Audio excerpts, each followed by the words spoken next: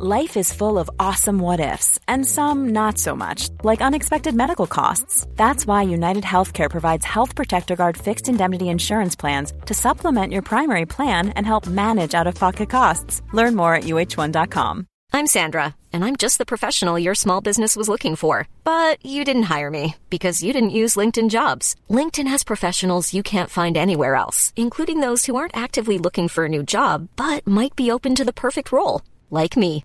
In a given month, over 70% of LinkedIn users don't visit other leading job sites. So if you're not looking on LinkedIn, you'll miss out on great candidates like Sandra. Start hiring professionals like a professional. Post your free job on linkedin.com/people today.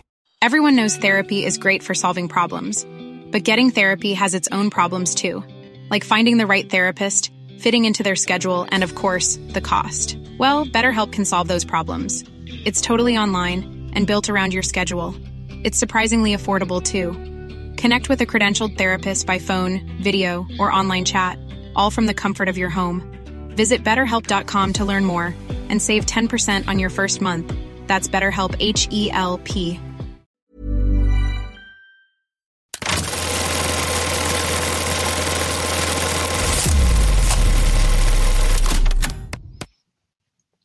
Good morning, evening, afternoon, whatever time it is where you're watching this. Welcome to Collider Dailies. I'm John Algitz, and joining me is Maggie Lovitz. How you doing today, Maggie? I am doing excellent. For a variety of reasons, mostly because of talking about this little guy today. When I was building the show yesterday, I knew that putting that as one of our topics today was going to make you incredibly excited. So I just want you to know that this episode is mostly for you, because I want to give you the opportunity to go off on this. But yes, today we are going to be talking about that, but we're also going to be talking about the $6 billion man. And we're going to be taking a look at the Dune 2 trailer, or at least giving our thoughts on the Dune 2 trailer. But we might as well just start it off. We're going to be talking about the whole Ben Solo redemption revelation that we learned recently. Basically, if you do not know what this is, basically Adam Driver went on record recently to state that the plan for Kylo Ren was originally different, and it didn't include the redemption that we got at the end of The Rise of Skywalker, which probably would upset plenty a Reylo fan across the galaxy if that had happened. But he was stated as saying his idea was almost the opposite journey of Vader, where Vader starts the most confident, the most committed to the dark side. And by the last movie, he's the most vulnerable and weak. And he wanted to start at the opposite, where this character was the most confused and vulnerable. And by the end of the 3 movies, would be the most committed to the dark side.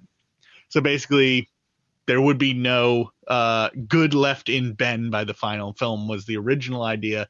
But of course, as we all know, just from watching the sequel trilogy, things did not pan out as originally planned and kind of just did their own thing, and we got what we got. Maggie, how do you feel about the proposed potential ending for Kylo's story versus what we got? I feel like I already know what your answer is, but I want to hear you talk about it. All I can say is thank God for Rian Johnson. I think that him coming in with The Last Jedi and absolutely changing the world view for where Ben was going is the best possible thing that we could have gotten. I obviously hate the outcome of The Rise of Skywalker, and it is getting sad about The Rise of Skywalker season.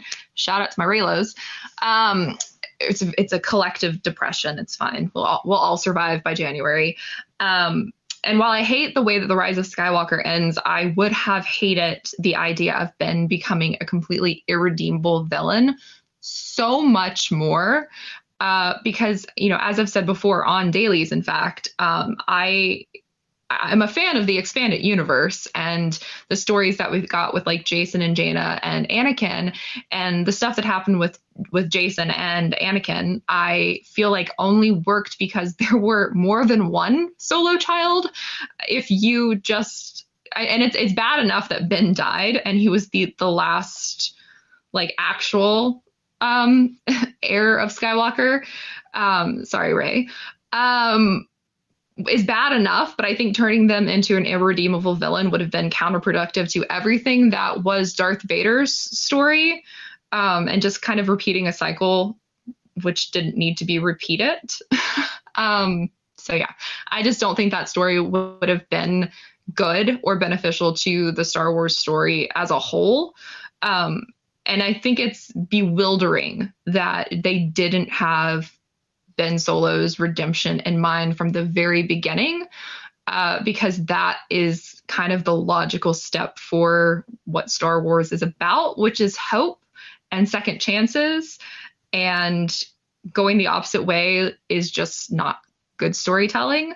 And it's also kind of wild that they didn't actually seem to converse with each of the people who were signed up to direct and write things when everybody was kind of already set into motion, more or less, before The Force Awakens even came out. So there's really no reason why they couldn't have connected things together. And yeah.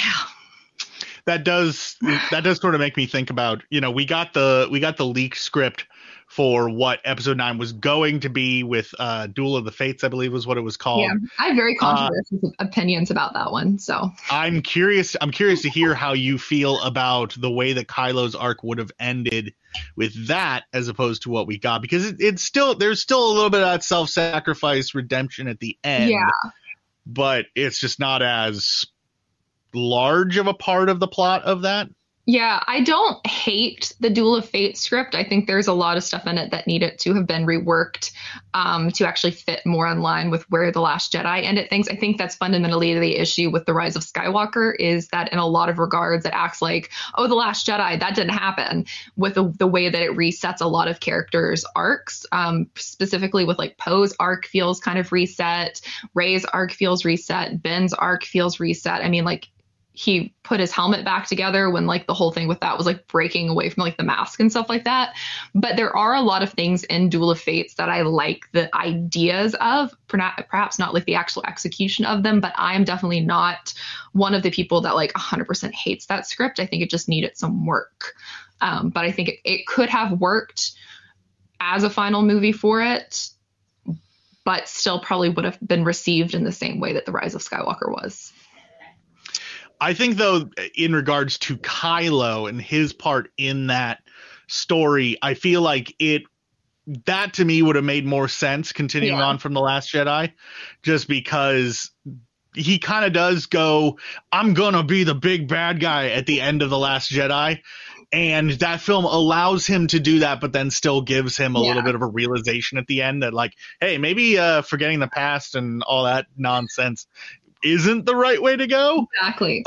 What's funny too is the fact that like The Rise of Skywalker does not give Adam Driver anything to work with. It is actually quite embarrassing to have an actor of his caliber, and especially where he was at his career at that point, like getting so many nominations for other movies, and to have him literally only say like 2 words in the entirety of the end, and one of which is just ow. And I think that was just ad-libbed, or maybe that was the ADR he did in the closet.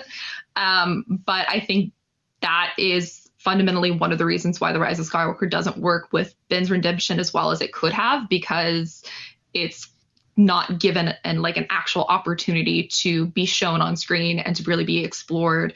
And there's so much stuff that like the comics have brought to it, and like God bless Ray Carson for like trying to bring stuff into The Rise of Skywalker novelization to help flesh a lot of that stuff out. But there's just a lot of weird choices that were made. Like I could really get into The Rise of Skywalker stuff based off of like some of the books that came out beforehand. Like Rise of the Resistance was like such a freaking phenomenal book, and set up so much cool stuff for like the resistance sides of things, like Rose's arc and Fenn's arc and Poe's arc, that then doesn't translate to screen at all, which just makes me very sad.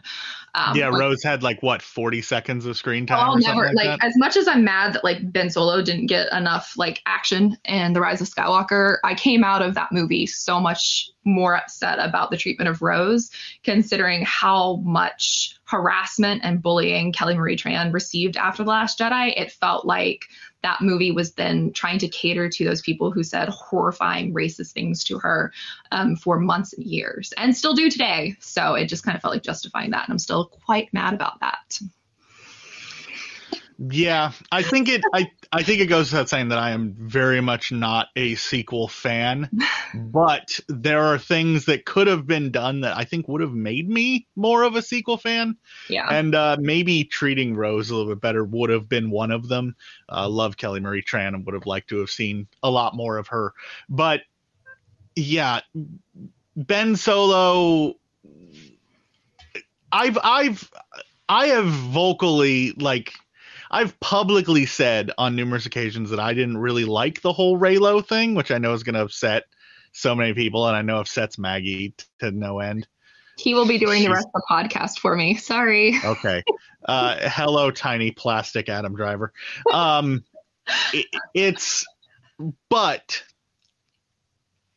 I don't know. I think the idea of having him be full villain all the time without any sort of redemption at the end would be a misfire. As you pointed out, it's very not Star Wars-y. Yeah. That being said, I do understand the argument that some people might make that having Ben be redeemed by the end is more of the same. It's very much, hey, let's just do the original trilogy again. Here's what would have made it different if they had not killed him, because the most important part of redemption is not redemption through death. It is redemption through living, because then you have to live with the consequences of the choices and actions that you made.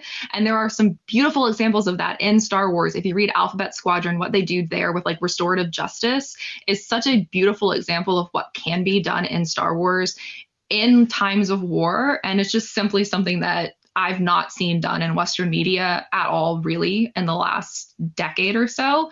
The only redemption, I mean, even Loki did it to an extent. Like, Loki was redeemed by sacrificing himself, and he doesn't have to live with his choices because he's just like, he's a tree now. Which is like, it's just a weird way of storytelling. Like, redemption doesn't end when you die. It continues as you live. So, well, it would have made for far more interesting, expanded stories to have had a Ben Solo around who, maybe he helps Rey with the new Jedi Order or whatever it is that she winds up doing, and he has to spend the entire time looking at all of these young Force trainees that he would have killed in another life. He would have taken out in another life.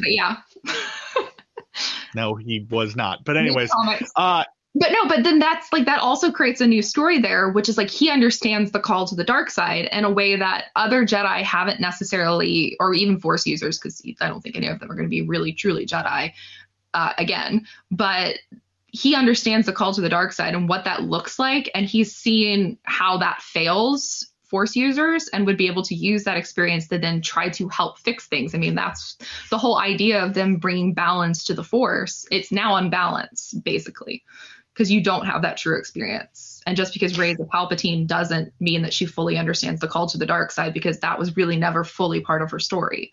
That was Ben's story. That was what I never understood about the Jedi interpretation of the prophecy, is that, like, okay, if the Chosen One is supposed to bring balance to the Force, how is killing the entirety of one side bringing balance? Like, and somebody tries to explain it as like, oh, but the light side is balance and the dark side is a corruption of that balance. No. And I'm like, that doesn't make sense. No. Balance. I firmly believe that Anakin Skywalker fulfilled the prophecy at the end of episode 3, because at that point there were 2 Sith and 2 Jedi remaining. Yeah. I would agree with that. I think it, again, kind of goes back to the fact that Western media has a really hard time with like morally gray situations. And I think the concept of the Force being balanced exists in a gray area that I don't necessarily agree with the idea that like audiences here can't handle that, but there's such a stark divide between the idea of like good and evil that it's really hard to view something as balanced. And so I think that's why there's this tendency to be like, no, balance is just 100% good, which nobody is 100% good. And so like that concept seems to fail a lot of the storytelling tropes here, unfortunately. We aren't even going to get into like any sort of gray side discussion. We aren't going to talk Gray Jedi or anything like that. We've talked about Gray Jedi on dailies before. We aren't going to get into it here. Maybe at some point we'll have like an episode where we just sit there and talk about what Star Wars could be. That liminal week between Christmas and New Year's where there's not going to be a lot of news. Maybe we can get some like hot takes about like the Star Wars universe. I would be down for that. Maybe that's an idea, or maybe we just take a vacation. I don't know. But anyways. Hey, I'm Ryan Reynolds. At Mint Mobile, we like to do the opposite of what Big Wireless does. They charge you a lot. We charge you a little. So naturally, when they announced they'd be raising their prices due to inflation, we decided to deflate our prices due to not hating you. That's right. We're cutting the price of Mint Unlimited from $30 a month to just $15 a month. Give it a try at mintmobile.com/switch. $45 up front for 3 months plus taxes and fees. Promo rate for new customers for limited time. Unlimited more than 40 gigabytes per month. Slows full terms at mintmobile.com. Speaking of stories that could have been or could be, let's talk about the $6 billion man. For those of you who might have forgotten, back in 2014, it came out that Mark Wahlberg was attached to be part of it's a $6 million man feature adaptation, but it's the $6 billion man because inflation.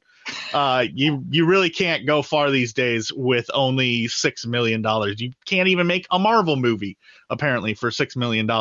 So, how are you going to create an entire whole ass cyborg with only $6 million? Can't do it. It takes $1 billion now. So he was attached to it in 2014, and we haven't really heard much about it since, just small little bits and pieces here. It seemed like it was taken entirely off the release schedule in 2018.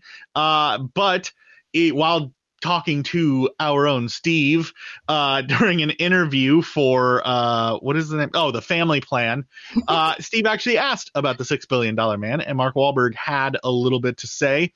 He said, quote, I'm going to read this here off my phone, so if I'm looking down, that's where I'm looking.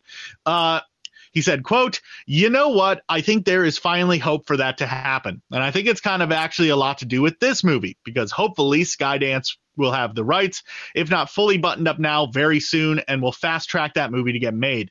So I'm still not out of the fight. I'm still grinding every day to get it made. It's tough to get certain things made. It's very difficult. It was an uphill battle, but I think certain ones are worth just seeing through to the end." Mark Wahlberg is very much still holding on to hope that this film is going to be made, and it seems like he's working hard to get it made. Maggie, do you think that we need a $6 billion man film? Considering I know absolutely nothing about the $6 million man. Really? You know nothing? Like, we can rebuild him? We have the technology? I think I'm vaguely aware of that, but that was not something that I invested much thought process into. It's always funny to me to find the things that you are super nerdy about and then the things that you aren't, because you have such a random smattering of stuff that and then there's just these other things that I would think that you would at least have a basic knowledge of. I mean, that is just a hole in your nerd knowledge. A Bionic Woman and stuff like that. If that was going to be any of that, it's the same. It's the same idea. That's what I'm I know it's the same idea, but Bionic Woman was way infinitely cooler to me than $6 million man. So I don't know if there's an audience for it, really. I don't know what that fandom looks like for the original TV show. You don't think people are clamoring for an adaptation of a show from the late 60s, early 70s starring Mark Wahlberg? Lee Majors? I don't know. Maybe. Honestly, I will say that, in this day and age, it is a miracle that anything gets made. So more power to Mark Wahlberg if he does get this made, because it has been a really long process from start to finish. And I do think that it would be probably disappointing for those people who are involved and invested, or maybe writing scripts or working on it, for it to take so many years and then to not actually come to anything, not come to fruition. So in that regards, maybe I'm excited for them to have that happen, but personally, I have zero stakes in this. I think that it would be really an interesting idea, an interesting thing to go with, if they don't just turn it into generic superhero movie number 835, which it would be very, very easily to take, it's a story of a guy being in a horrible accident. So like, oh, we have all this technology. We're going to turn him into this like super spy cyborg dude. Like it's very easy to take that and turn it into a generic superhero film. Yeah. And I would hope that if they do it, that they don't go that route and maybe they play it a little bit more grounded, a little bit, which I know is a weird statement to say when you're talking about the $6 billion man, but kind of lean a little bit more into maybe the horrific consequences of someone being cyborgified. Yeah. Because like it's all glitz and glam maybe for like a few moments, and then he doesn't really fit into society anymore. He doesn't really fit in with anybody that he knew before. Maybe play that up a little bit, maybe go a little bit RoboCop with it.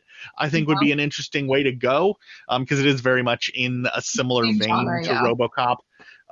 So and maybe go that way. It's in that same genre, basically. That being said, I think with Mark Wahlberg being attached, I don't foresee it being a deep character drama. Not that Wahlberg isn't capable; he's a very capable actor, but it's just not really what. Like when he leads a movie, that's not really what he's doing. Yeah. So it would be quite the departure from what we're used to seeing from his films specifically. Yeah. I liked your comment about not superheroifying it, because that was my like same concern with like the Rocketeer remake that's like kind of still in pre-production hell, I think. Like that feeling. As someone who loved the original Rocketeer movie, the one from the 90s, as much as I did, like I have one of my like core memories is running around my yard with a backpack on and a bike helmet pretending I was the Rocketeer as like a little like 3 or 4 year old. So that remake makes me uncomfortable. But yeah, I just think handle it. Maybe go in a more interesting direction with whether we're talking about the Rocketeer or the $6 Million Man. Just go in a more interesting direction with it. Try not to play into the tropes of the genre nearly as much, especially now because so many people are kind of getting, superhero fatigue is a term that has been thrown around a lot. And whether you agree with the severity of it or not, it is a thing. So, maybe just try to take a different angle with it if you're going to be producing it. That's all that I have to say about that. But do you know what I don't have, or what I haven't ran out of things to say about? Dune Part 2, which I am so incredibly excited for. Dune with it yet? That was a stretch. Like that one pained me just because I feel like you can do better. Don't give me that look. Drink your coffee. Anyways, we got a trailer for Dune Part 2. Whatever. Your caffeinated morning beverage. We got a trailer for Dune Part 2 yesterday, giving us a full look at what this film is going to look like, and it just looks so good. Honestly, that shouldn't be a surprise to anyone who enjoyed the first film as much as I did. I've watched that movie probably like 20 or 30 times, which, considering how much work tends to keep me busy and things of that nature, watching a movie that many times is tough these days. But this trailer just maybe I am at a loss of words for it just because it's so. Well, I hope not, because I have very little to say about Dune. Are you not is this another hole in your nerd? No, I watched the original. I watched the original Dune, and then when this one was coming out, I tried to read the book, and I thought it was unbearably dense. And then the movie, dense. And I don't. This is gonna get me hate, I'm sure, but I'm not particularly a fan of Timothée Chalamet. I think he's fine. I think he's great in Little Women. But I'm not clamoring to go see a movie with him in it. So I will say that he is certainly not the draw for these movies for me, Yeah. I do like his Paul Atreides. I think that I was a little hesitant to get behind him before the first film. And then when the first one came out, I was like, no, he did just a really, really good job embodying that character. And when I read the books and I think of Paul Atreides, he did a good job of capturing what my mental image of some of his mannerisms and things that were. He did a good job of that. So I will say that Chalamet is not what draws me to these films. So I get that. Not to make it about Ben Solo, but I am known to do that. But the best part of Dune for me is the fact that fan video makers and like GIF makers use Timothée and like his role in this as like a child of Ben and Rey and a lot of edits. So when I see Dune, that's what my brain is programmed to actually think of, which is a hilarious like connection. So I am happy for more content, always happy for the fan vidders to have. You want your fan edits to. I want my fan edits. It makes me happy. But I mean, I do love like Zendaya, and I think she's really great in it. But I also think she's really underutilized in it, and obviously that kind of is the issue with her character. I think a lot of the female characters are under. Well, I feel like that's going to be probably remedied with this, because in the book, I mean, obviously, like Chani wasn't there for the first half of the book, so. But the second half is going to be much more Fremen heavy. Yeah. So I imagine she's going to have a much larger role to play in things. That is a complaint that even I have about the first film, is the fact that like, hey, we see Zendaya for 2 seconds and that's it. And all of the marketing and everything was so big about like, hey, because she's the biggest seller in it outside of, Oscar Isaac in the first one. She was really like the star power. And now, of course, they have you as well and stuff. I mean, these movies are super stacked as far as cast. Mm-hmm. And in part 2, we're going to be getting even more people. Florence Pugh is joining. Christopher Walken is the Emperor, which I just need to see more of that to really wrap my brain around how he's going to be like. It is something that I am incredibly excited to see. I am very much looking forward to it. The second half of Dune is arguably the best part of Dune. The first part of the book is exceptionally slow and exceptionally it drags really badly in the pacing department. So now we're going to be getting into the kind of exciting part of everything going on. And hopefully it does well enough that we can see Children of Dune and Dune Messiah and all of the other parts of the story that kind of need to be there for it to be a finished story. Yeah. So hopefully we can get that down the line. Maggie, you say that you saw the original, which I'm assuming you mean the Lynch Dune. Yeah. Did you by chance check out the Sci-Fi Channel original movie version of Dune from the 2000s? Yeah, I saw that one too.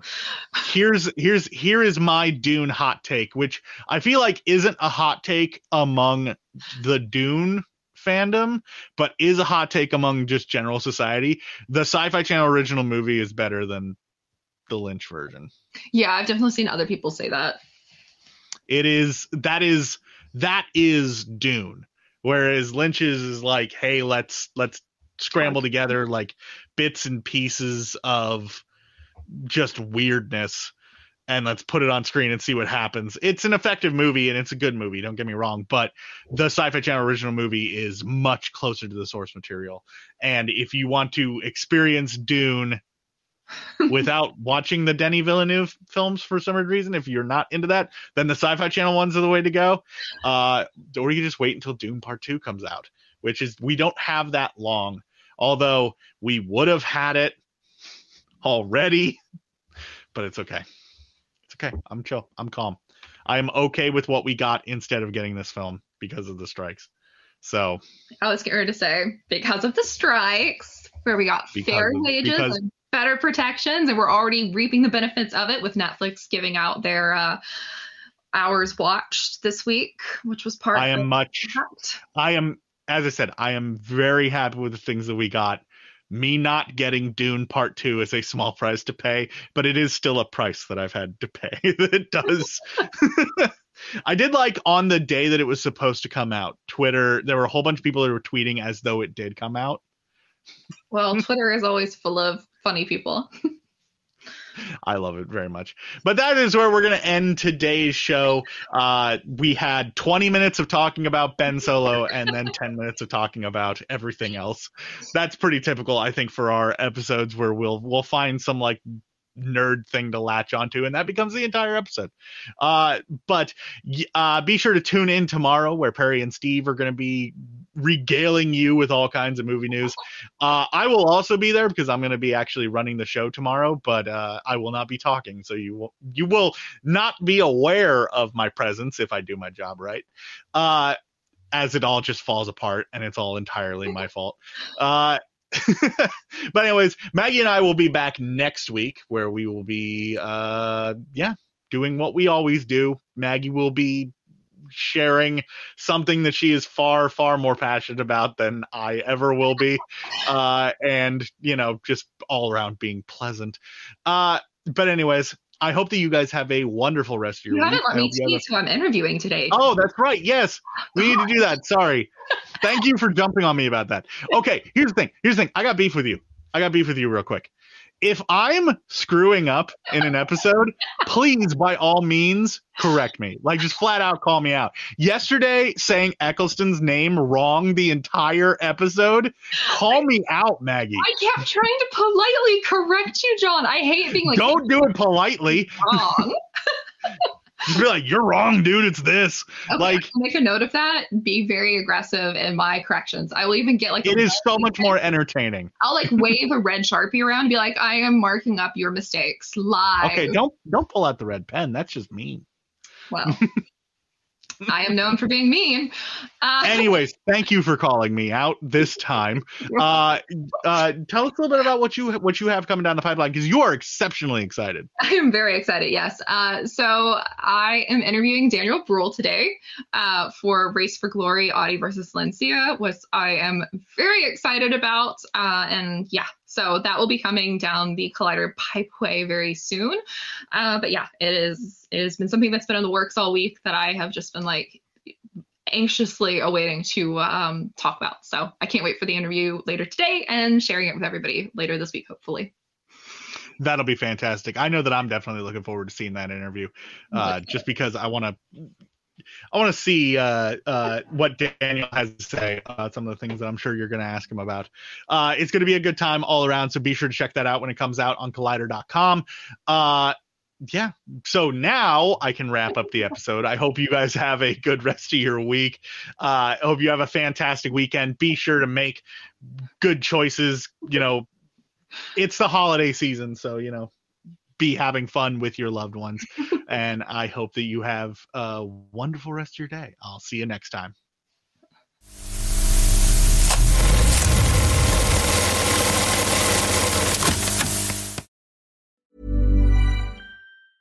Mom deserves the best, and there's no better place to shop for Mother's Day than Whole Foods Market. They're your destination for unbeatable savings, from premium gifts to show-stopping flowers and irresistible desserts. Start by saving 33% with Prime on all body care and candles. Then get a 15-stem bunch of tulips for just $9.99 each with Prime. Round out Mom's menu with festive rosé, irresistible berry chantilly cake, and more special treats. Come celebrate Mother's Day at Whole Foods Market. Hey, it's Danny Pellegrino from Everything Iconic.